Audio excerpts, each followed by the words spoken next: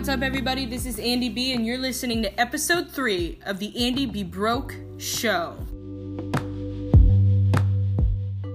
Hey, what's up, everybody? This is Andy B. Hope you're having a fantastic Wednesday. I know I am, because, wait for it,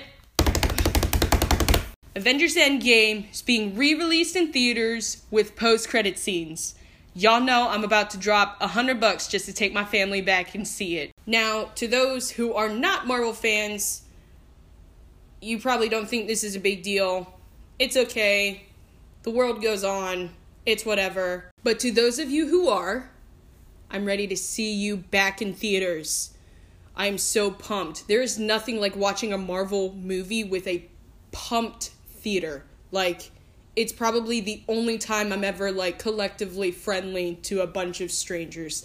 Because we all love Iron Man 3000. And if you haven't watched my Instagram story, or you just have been avoiding Twitter for the past week, then you probably don't know. Kevin Feige, the MCU, is trying to recruit Keanu Reeves. The debate that they're trying to have is they don't know what specific character he would play. I personally would just be fine with Keanu Reeves being Keanu Reeves in the MCU. Whatever the case may be, looking forward to another 10 years of the MCU. Ready for Spider-Man to come out as well. Super pumped to see what we're going to do with that. Now, the speculation with Spider-Man is that they're supposed to be bringing in the concept of multi-dimensional, realities. And if you've been following the MCU for the past 10 years, you know that this concept was first introduced in Doctor Strange. Now, this is just my theory. I'm not saying I'm right. I'm just saying it'd be a smart move.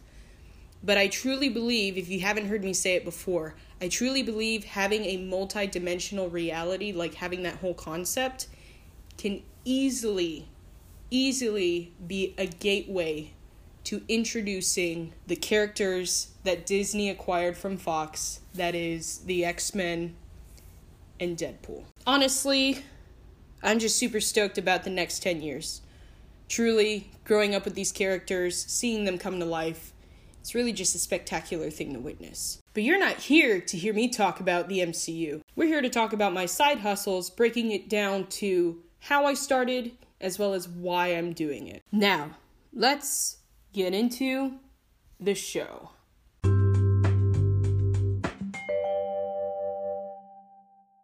So I'm going to take a few minutes to explain how I started my own version of Flip Life. If you don't know what Flip Life is, it basically is a matter of acquiring products or goods, whether that's through the clearance section or going garage sailing, or maybe it's just random stuff that you find around your house like I do, and flipping it for extra cash. I started at the end of my freshman year of college.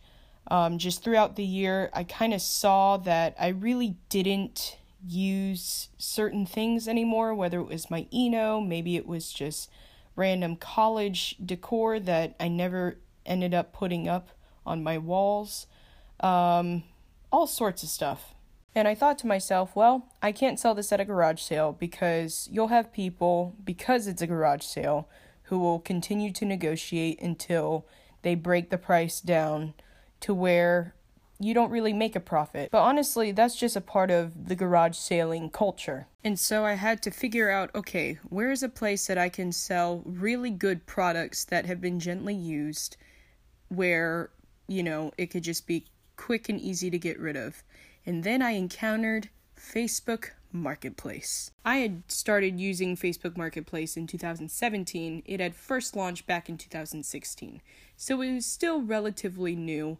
It's not the way it is now. After trying it, I ended up selling a refurbished iPad, as well as my Eno that I never used, and it just was quick and easy. And so after doing that, I didn't really think about actually flipping stuff around my house, because the thought had never occurred to me. But my sophomore year of college, I made some weird financial decisions, and because of that, I ended up finding myself having to do a lot of odd jobs, as well as find a lot of side hustles that most young people my age would not and ever choose to do. A lot of these jobs include being a t-shirt rep for t-shirt company in New York. I was also a student assistant for the Brooks Center of Performing Arts. And I was also a background actor for an HBO series, as we've already mentioned before. There were other odd jobs that I did, including working at the Super Bowl in Atlanta this year. Great experience, but it was a lot of work. It was really just a matter of hustling. And so a lot of people thought I was crazy. And don't get me wrong, they have every right to think that I'm crazy. But I'm beginning to realize that after 2 years going into college, the people who share my background have never really been able to do these things that I've done. And that's not necessarily me bragging. That's me saying, yeah, I get to do all these things, but there's also many things that I don't get to do that you would typically find in traditional college experience, whether that's studying abroad, maybe it's going on a missions trip, maybe it's joining an organization or taking on a leadership position that you're really fit for. A lot of these things are great opportunities, but it comes at a sacrifice. You just can't do both. You have to do one or the other. And for me, in terms of where I am in the season that I'm in right now, those things are just not where I need to be. So now we're going to get into why I'm actually doing this. One of the reasons why I'm doing this is, one, to be minimalist. If I can practice minimalism while I'm still in college and I don't have a huge number of student loan debt hanging over my head yet, then how much easier is it really going to be once that does happen? What I mean by that is practicing just not spending money on dumb crap like another pair of shoes or another ticket to the movies or another pair of very nice pants, just all this different, just really being intentional about where your money is going. Essentially, if you want to get old school about it, it's just learning how to budget. Another reason why I'm doing this is it's pretty practical. I mean, the fact that I can sell stuff that has been sitting in my place for over a year and it still has value, like, how more practical can it get? And if I can do it, then anyone really can do it. So it's really just a matter of being as productive with my time as possible. Now, that's just flipping stuff. When it comes to the other side hustles, whether it's background acting or working at the restaurant that I do now, it's honestly just getting different kinds of work experiences. I've always been one who gets easily bored doing the same thing over and over and over again. And so for me, it's just my gear, really. It's me exercising that gear of learning new things. Another reason why I'm doing this is that it is so easy, and it's never been easier. Like, imagine trying to do this 10 years ago.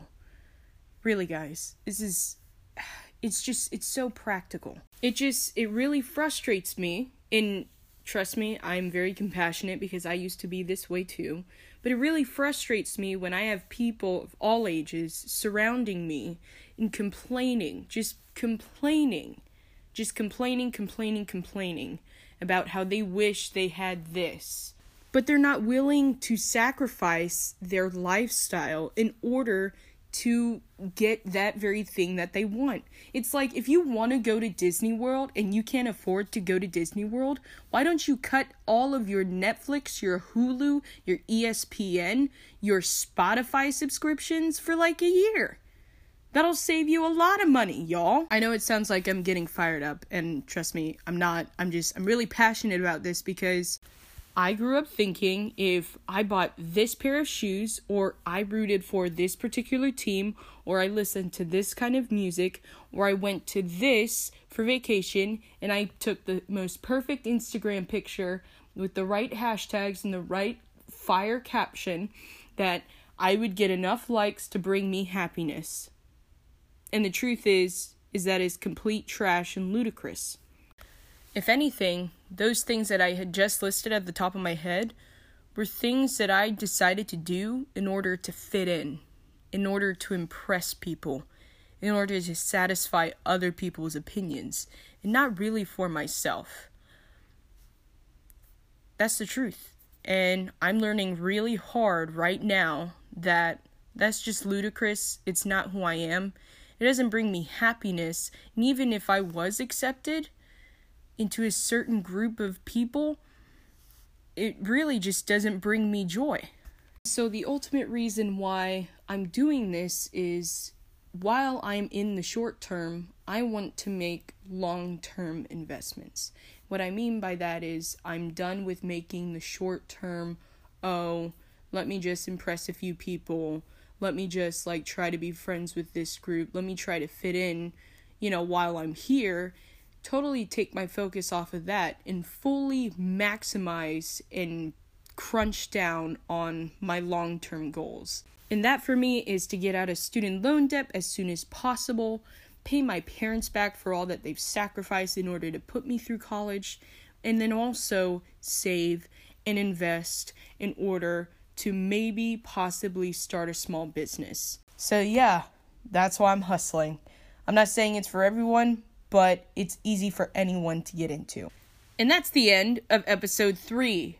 Next week on episode 4, we're going to be interviewing my sister who had just gotten back from Costa Rica.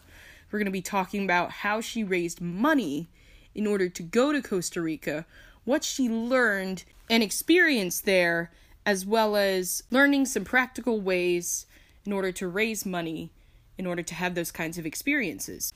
Thank you guys for listening. This is Andy B.